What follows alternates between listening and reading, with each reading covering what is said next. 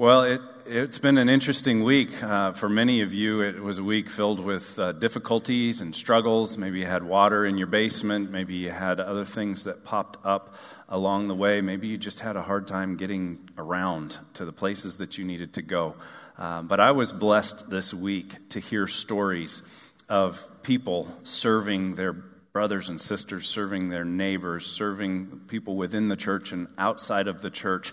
When we had water coming in the children's wing, there were those that dropped everything and came to help. And it was just a wonderful picture of the church, of the body of Christ, being the body of Christ to those around them. So there's much to be encouraged by, but I saw our core value of helping each other, of being a blessing to each other lived out this week, and wanted to celebrate that and share that with you. We're continuing our series titled Better Than Ever.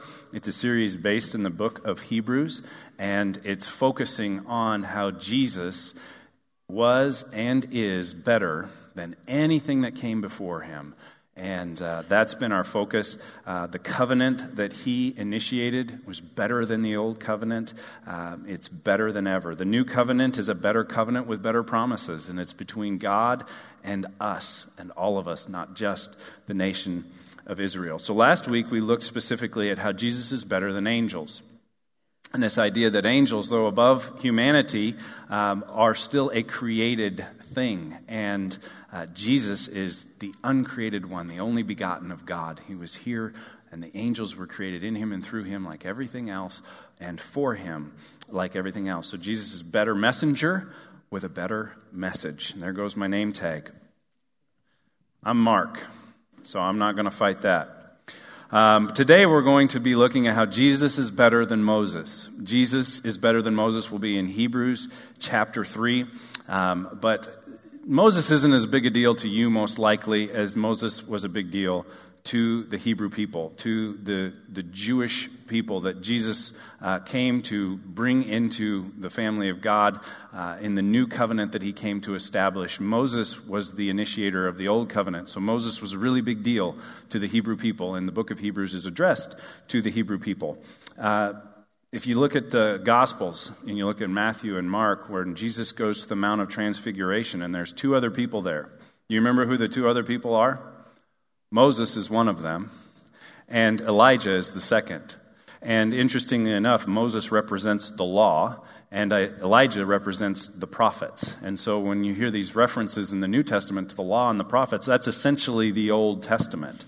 And Moses brought the law. In Exodus, he went up on the mountain, he received it from God. He came down and taught it to the people of Israel. The entire book of Deuteronomy is Moses' commencement address, his farewell address as they're leaving the wilderness and moving into the promised land.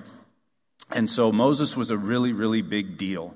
And Moses representing the law, Elijah representing the prophets, which Jesus came to fulfill. Remember, he says in Matthew 5:17, I did not come to abolish the law and the prophets, but to fulfill the law and the prophets. Jesus is that fulfillment of the law and the prophets. And interestingly enough, when you think about Moses and Jesus, there's a lot of parallels. In fact, some scholars have said that Moses foreshadows many things that Christ came to do. And so scholars have pointed out lists, I've seen lists as many as 70 or 80 parallels between Moses and Jesus. A few that I think are particularly significant is that both were born when Israel, the people of Israel, the nation of Israel, were under foreign rule. And so when Moses was born, the people of Israel, the people that came down from the lineage of Jacob, who's also known as Israel, named Israel in Scripture, they were in Egypt and they were under the rule of Pharaoh. When Jesus was born, the Romans had occupied Israel, and they were subject to the Roman Empire. Both also survived an infanticide, where when all the children were being killed. We see this happen in the birth of Christ, all the boys in Bethlehem being wiped out.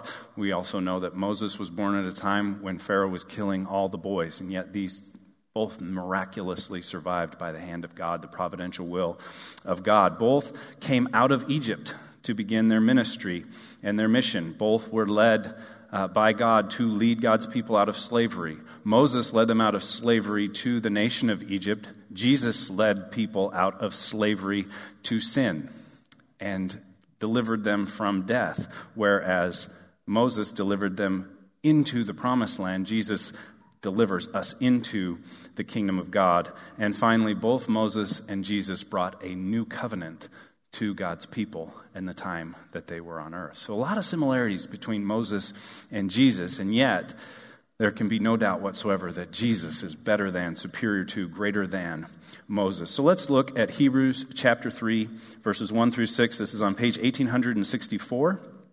If you have one of the dark blue pew Bibles on the seat in front of you, you can grab one of those. And I'll read from that chapter. Therefore, holy brothers and sisters, who share in the heavenly calling, fix your thoughts on Jesus, the apostle and high priest whom we confess. He was faithful to the one who appointed him, just as Moses was faithful in all God's house. Jesus has been found worthy of greater honor than Moses, just as the builder of a house has greater honor than the house itself. For every house is built by someone, but God is the builder of everything. Moses was faithful as a servant in all of God's house, testifying to what would be said in the future.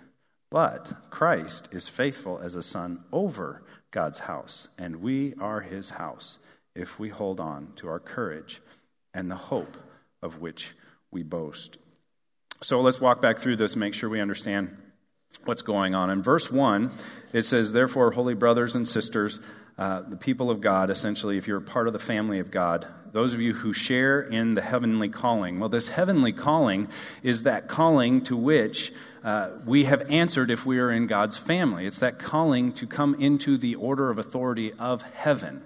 So it's the invitation of God to come and be a part of his family.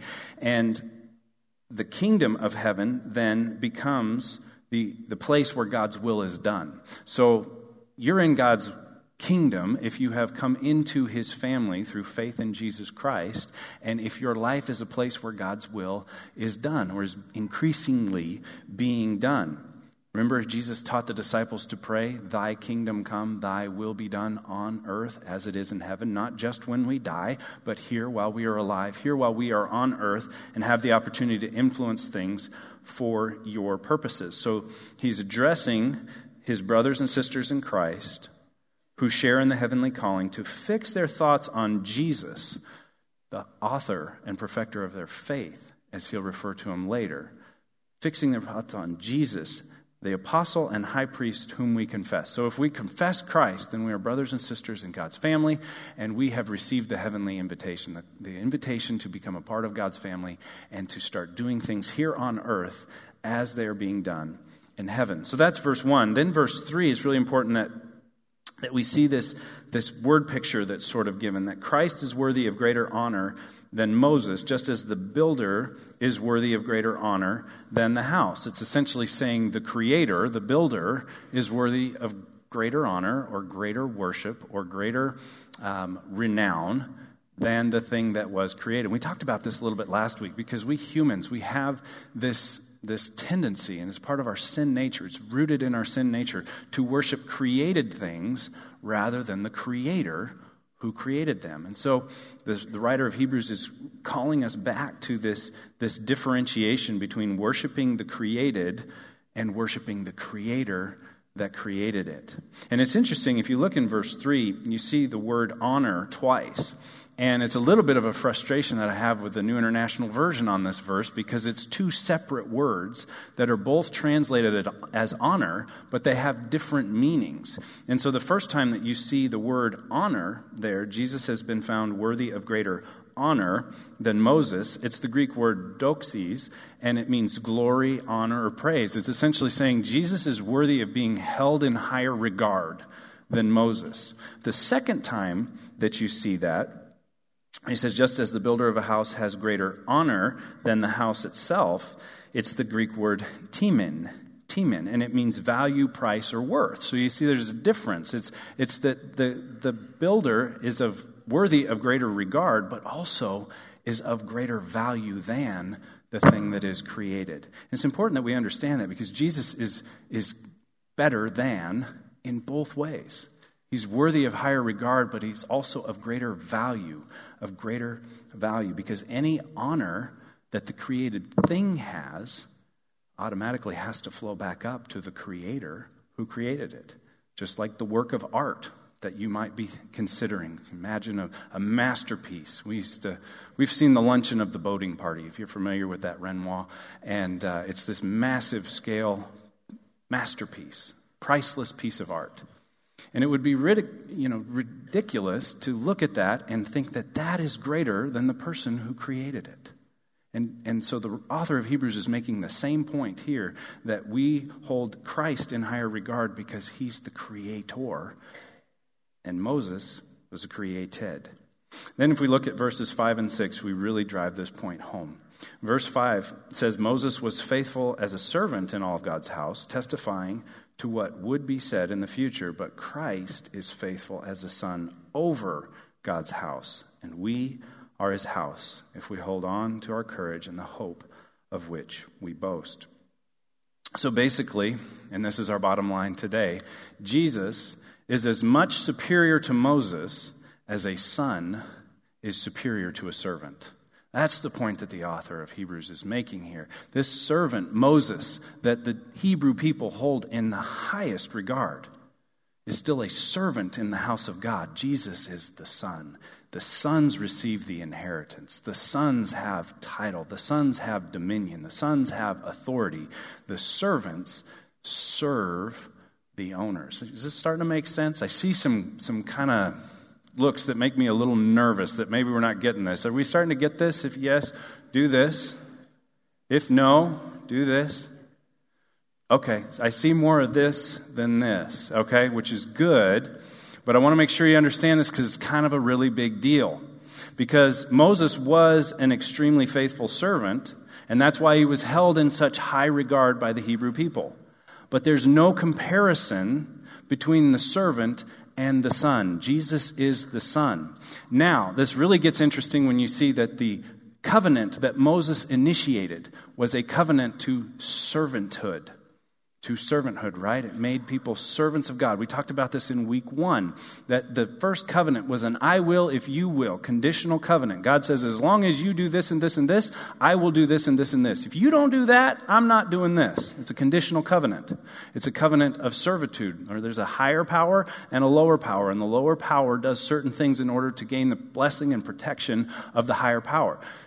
Jesus comes and initiates a new covenant that's an unconditional covenant of love and grace, and it's a covenant that invites us into the family of God, into the rights of sons and daughters of the one true King. So it doesn't make us servants only, but sons and daughters, and this is really good news. And it's not just something that the writer of Hebrews stumbled upon or spoke into being. We see this in John's gospel. We see it in the letters of John. We see it in the letters of Paul. So in John 1:12, he says, yet to all who received him, who received Christ, to those who believed in his name, he gave the right to be called children of God. And then in 1 John 3:1, he's writing this letter, and it's like in the beginning of chapter 3, it's almost this outburst where he's overwhelmed with emotion. And he says, and we see these exclamation marks, he says, oh, how great the love the Father has lavished on us, that we should be called children of God. And that is what we are. If we are in Christ, if we have accepted his gift of salvation, then we are children of God, not servants only, but we receive the rights of sons. Paul talks about this in Galatians 4 and 5. He says, when the time had fully come, God sent forth his son, born of a woman, born under the law, in order to redeem those who were under the law, and that we might receive the full rights of sons and daughters. They added the inclusive language in the 2010 version. We've got the 1984 version, but it's essentially saying we are children of God. We are heirs of God. We are partakers of God. Romans 8:14 and 15, Paul also addresses this. He says, those who are led by the Spirit of God are sons of God. For you did not receive a spirit that makes you a slave again to fear, but you received the spirit of sonship. It's secure. You're in God's family. You're in God's. He looks at you and he sees Christ in you. That's this idea that Christ's righteousness is imputed to us when we come to faith in Christ. And so when God looks at us, he doesn't see a slave, he doesn't see a servant, he sees a child if we are in Christ. And this is really, really good news, because this is where we find hope in the darkness. This is where we find hope when things get crazy in our lives. We find hope in our identity as a child of God. When we did the What's True About You series, the first truth that we focused on, and we were able to repeat it each week, is that if you are in Christ, you are a beloved child of God in whom Christ dwells and delights. And this is good news. And all the other things that are true about you flow out of that identity that you have in Christ. And so when you lose your job or your basement floods or you have an unexpected loss, you don't find the same hope in the law that you find in the identity of a child of God, one in whom Christ dwells. This is really, really good news. And Paul really tried hard to help the Jewish people understand this. You see, he was born a Jew. He grew up in the Jewish culture. He was a Pharisee, which is the elite of the Jewish people. And when he receives his calling and he responds to it and begins to learn about it and goes to Antioch and gets commissioned by the church at Antioch to go on these missionary journeys. You can read all about this in Acts 9 through Route 13. I think chapter 10 is focused more on Peter. But Acts 13, they commissioned Paul and Barnabas to go out and to spread this good news. And we see a perfect example of Paul trying to help the Jewish people understand this in the second half of Acts chapter 13. So if you want to turn there next, you get to see Paul's first sermon, so to speak, to the Jewish people. And he's in the temple or the synagogue in Pisidian Antioch, which is kind of their first stop on this missionary journey. And he goes to the Jewish people there, and he starts preaching a sermon. He starts with Moses, whom they hold in very high regard. And he moves from the migration from Egypt, walks through Jewish history right up to David. And when he gets to David, he kind of veers over to Jesus at that point. And it's a brilliant approach. What Paul is doing is what we ought to learn to do. He establishes and finds the common ground that he has with his audience, and then he builds from that common ground into the good news that he wants to share with them. So he starts with Moses, he starts with the law, he starts with all of that and moves all the way up to the person of David, and then David makes a natural transition into the person of Jesus. And he talks about Jesus' life, and he talks about his death, and he talks about the resurrection. And then we pick up in verse 32 of Acts 13. And he says this, "We tell you the good news, the gospel. What God promised our fathers, he has fulfilled for us, their children, by raising up Jesus, as it is written in the second Psalm." So now he goes back to the Psalms, back to the Hebrew sacred text, back to the Scriptures. And we've heard this psalm already in Hebrews. "You are my son. Today I have become your father." The fact that God raised him from the dead, never to decay, is stated in these words. And quote Psalm 16, "I will give you the holy and sure blessings promised to David." Sorry, that's Isaiah 55:3. Next is Psalm 16. "So it is stated elsewhere, you will not let your Holy One see decay." So he's using the scriptures that they're familiar with to build a case for Jesus as the Messiah, the promised one, the anointed one of God that would come. "For when David had served God's purpose in his own generation, he fell asleep. He was buried with his fathers, and his body decayed. But the one whom God raised from the dead did not see decay," saying Jesus was the person that God was talking about in Psalm 16. It wasn't David, because David decayed. Jesus didn't. He was raised from death to new life. "Therefore," verse 38, "my brothers, I want you to know that through Jesus, the forgiveness of sins is proclaimed to you. Through him, everyone who believes is justified from everything you could not be justified from by the law of Moses." Are you tracking with Paul as he's preaching this sermon? He's basically saying in verses 32 and 33 that Jesus fulfilled the law and the prophets when he became the Son of God on earth. When Jesus was born by the virgin birth, the miraculous birth, he became the Son of God here on earth. He became the Son of Man, because he was born of a woman and the Son of God here on earth, the only begotten of God. In all of creation, he was the only one who was begotten of God, who was of the same essence of God, who was the same nature. Jesus is the uncreated one. All the other humans before and since were created by God. Jesus was begotten by God, is of the same essence of God. And he came to fulfill the promises of God, the promises that Moses talked about, the promises that Moses and the prophets made clear that God was going to do something great. Paul is saying without any confusion, Jesus fulfilled all of those promises. All of those promises. Then he continues in verse 38 and 39. He says, Jesus didn't just fulfill the promises. Here's what that means to you.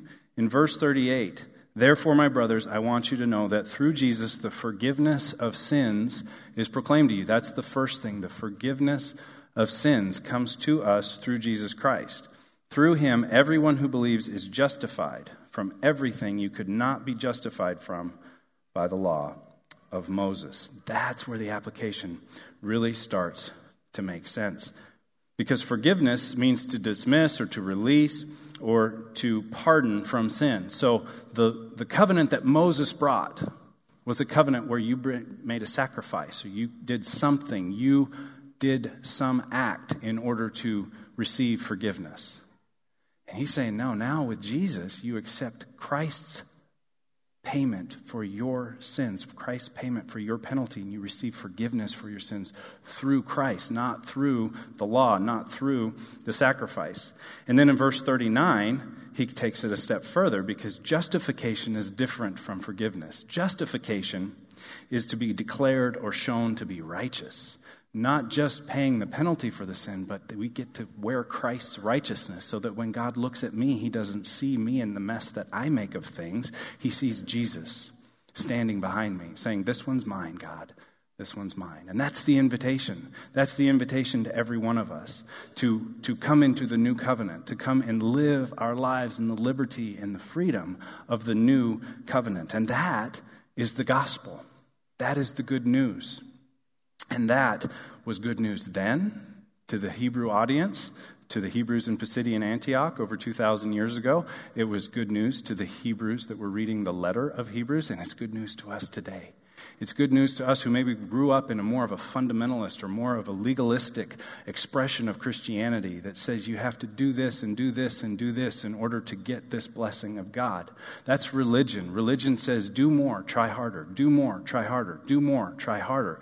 But Christianity is a relationship. Christianity is an unconditional covenant that we come into through faith in Jesus Christ, and we say he paid the penalty for our sins, and out of gratitude for that, we give our lives to him, and we live holy and righteous lives before him as a witness to the love that we have for him, as a witness to the world that there is a God who loves them and who gave his life for them. This is unique about Christianity.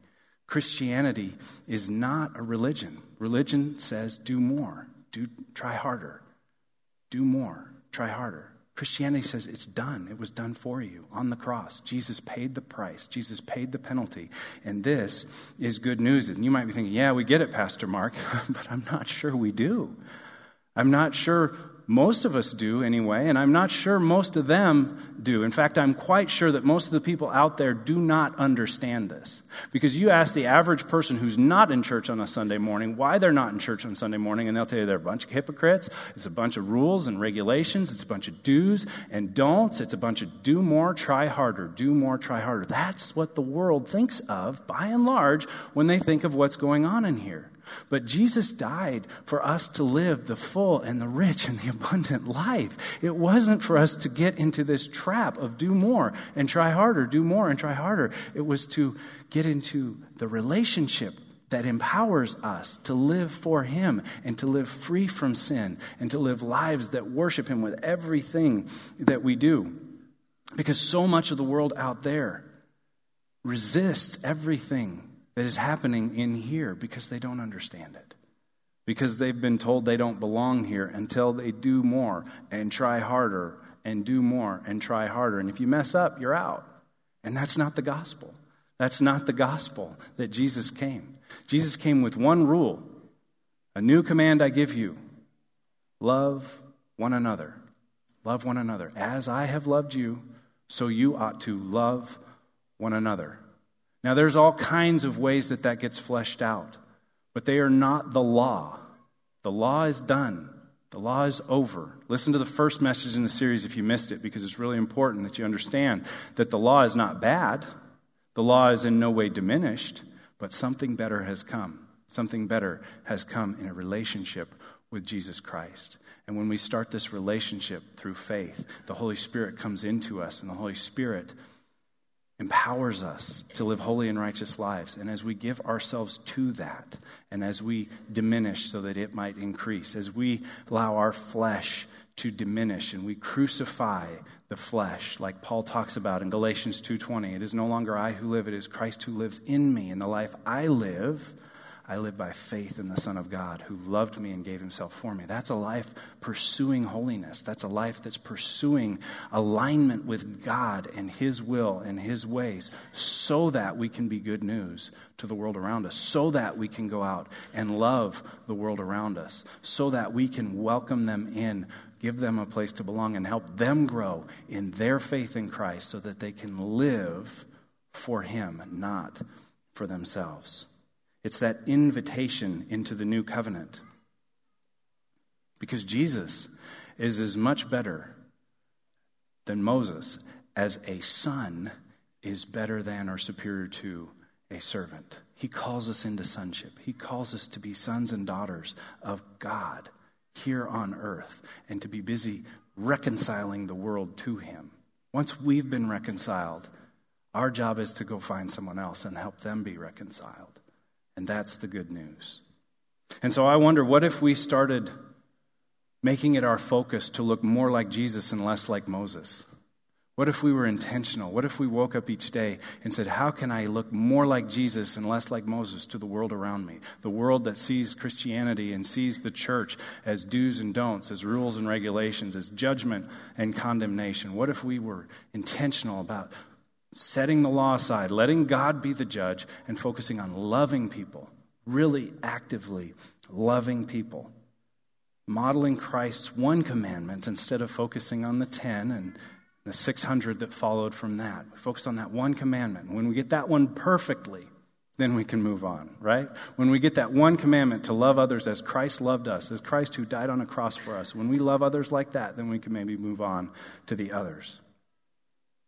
What if we focused on being fishers, casting a wide net, drawing people into the kingdom of God instead of cleaning up the fish? Let's let God do that. Let's focus on being the good news to the world around us. Because Jesus came that we would be sons and daughters, and that the people you know would be sons and daughters as well. Would you pray with me? Heavenly Father, we love you. We thank you. We thank you for the good news. We thank you for the new covenant in Christ's blood. We thank you for the opportunity to come into your family, to receive a rich inheritance from you, Lord, to spend eternity with you, not cast far from your presence, but invited into your presence forever. And God, we think of those we know who have never heard the good news, who have never understood the invitation that's available to them, who've never understood what Christ came to do for them. And so we pray, God, that you will work in us and you will work through us to invite many others into the family of God. And Lord, if there's one here today who's heard something new, who came in reluctantly, thinking, I just don't want to hear any more rules and regulations, who recognizes their need of a Savior and is ready to accept the gift of salvation that is offered through Jesus Christ, then Lord, for that one, we pray especially that they will simply accept the gift, that they will receive salvation, and that they will begin that relationship with you. It's as simple as confessing your need of a Savior, professing your faith in Jesus Christ, and asking him to come into your life and take up residence. Help us, Lord, to be a people who respond in faith to your word. It's in Jesus' name we pray. Amen.